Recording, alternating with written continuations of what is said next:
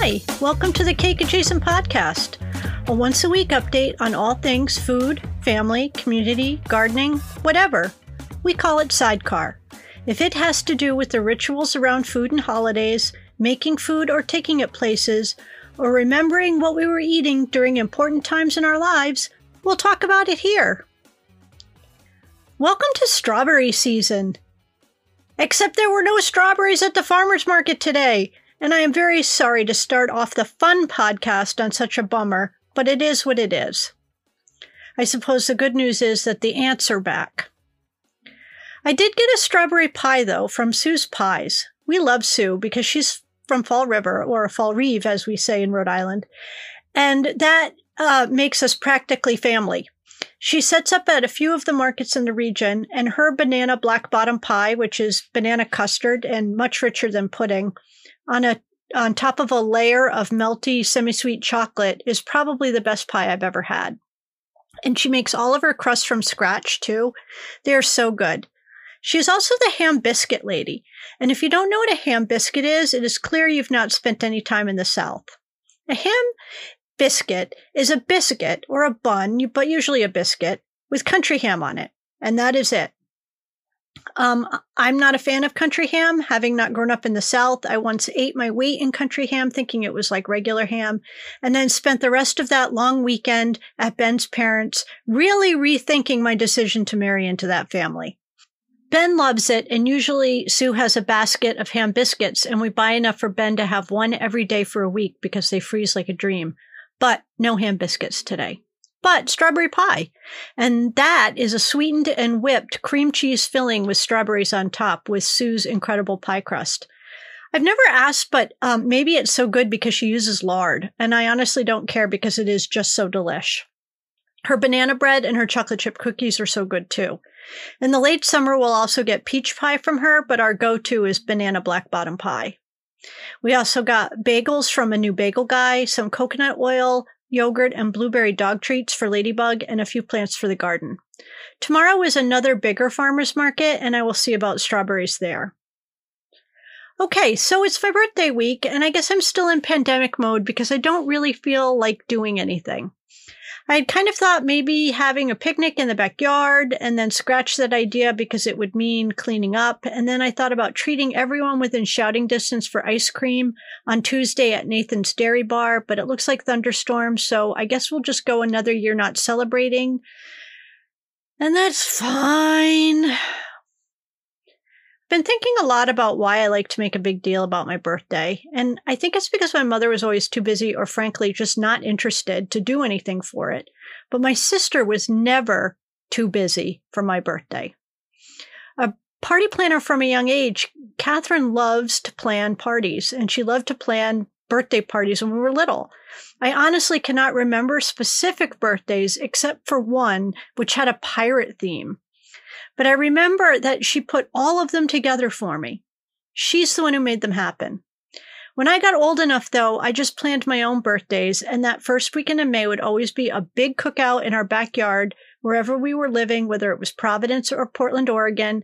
And even when Kath couldn't be there, like the Portland birthday, she sent a piñata stuffed with candy and gum and glow-in-the-dark alien finger puppets and plastic spiders and just all kinds of silly things. And how old was I for that piñata birthday party? 27. Anyway, I think I love having birthday parties because it's just an opportunity for me to feel all the love from my friends, but also make a meal for them. I don't love going out to dinner for my birthday. I mean, I'm still the center of attention, but that isn't what I love about my birthday. I love having people over for a party, and my birthday is just the hook to get them there. It's an opportunity for me to love on my people without the competition of a holiday like Thanksgiving or New Year's or Christmas or whatever. This past week, we've been in this house for 13 years here in Northern Virginia, and I haven't had a party ever. I don't know if, I do know. I know that if I was living closer to my sister these past 14 years, I would not be lamenting the lack of birthday parties. But as I write this today, like I do every Saturday, although sometimes I write it on Friday, I stop and I think, and I dredge up some old memories like pieces of sea glass or a really nice shell that catches my eye down the beach and is half hidden in the sand. It's a beautiful day here in Northern Virginia. The windows are open, and I can hear both someone's weed whacker a few houses down and my beloved owls just a few trees down. I know I pine for my old life in Providence.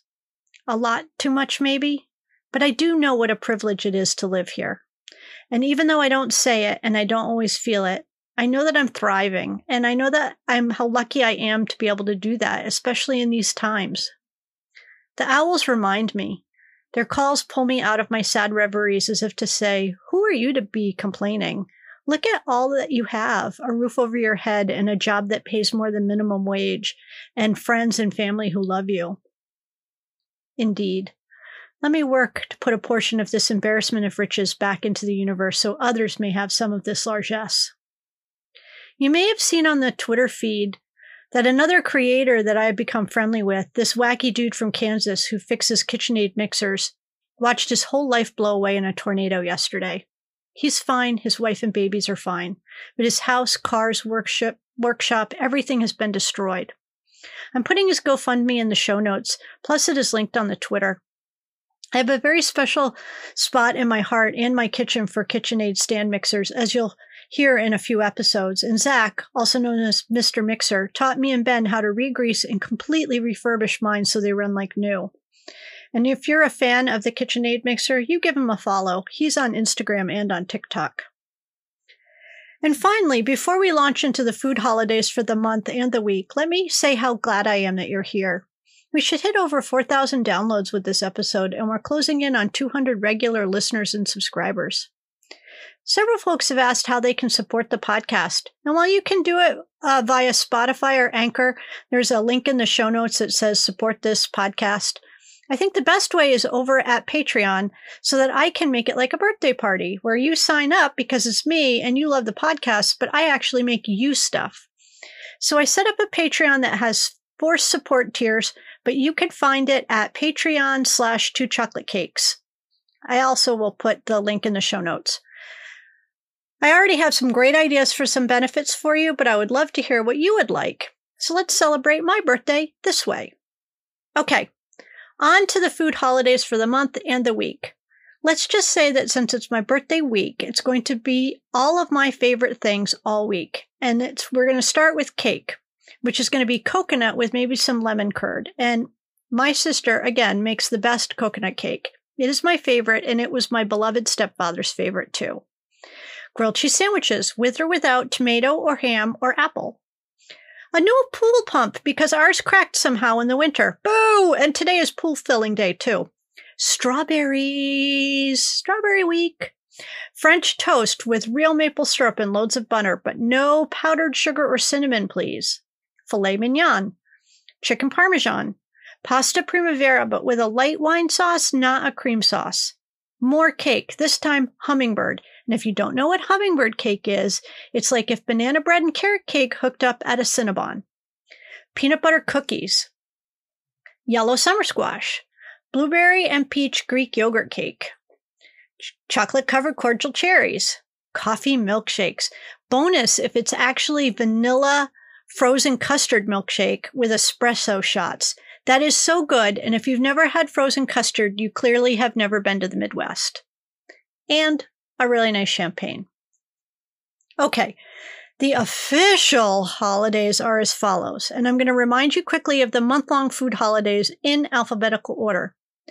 Asparagus, barbecue, chocolate custard, egg, gazpacho, hamburger, salad, salsa, and strawberry month. And the first week of May is also Raisin Week, and a quick reminder that raisins are bad for dogs, so do not give your dog any raisins or grapes. In non-food holidays for the month, it is Correct Your Posture Month. Okay, Auntie Ethel. Dental Care Month, which is apropos because I think I might need a root canal. Foster Care Month. Mental Health Month.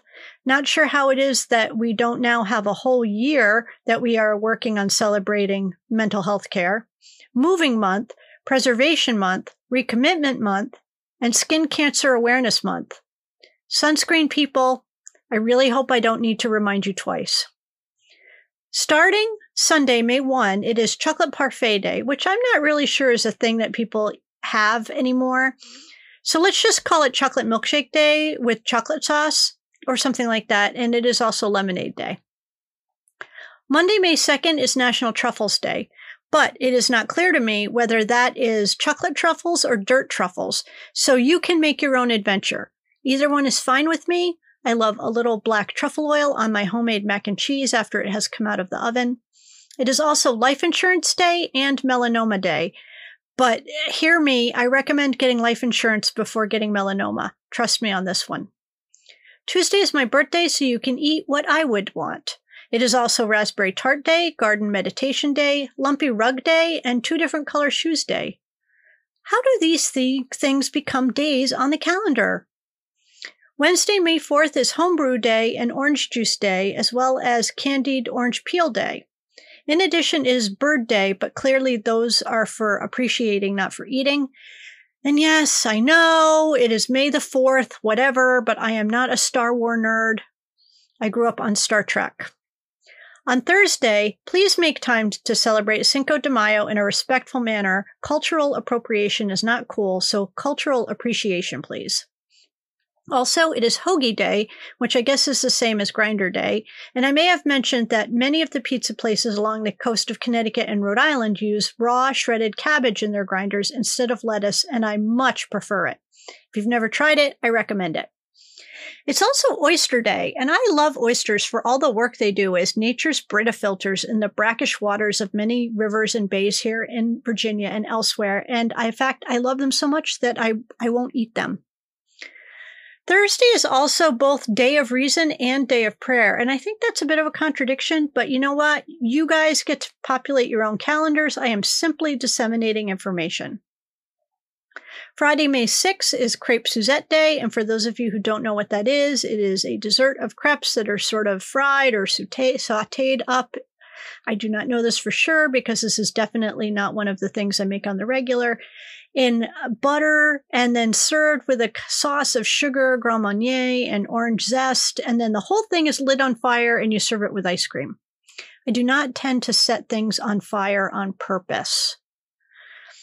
It's also International No Diet Day, which should be every damn day of the year because diet culture is toxic, my people.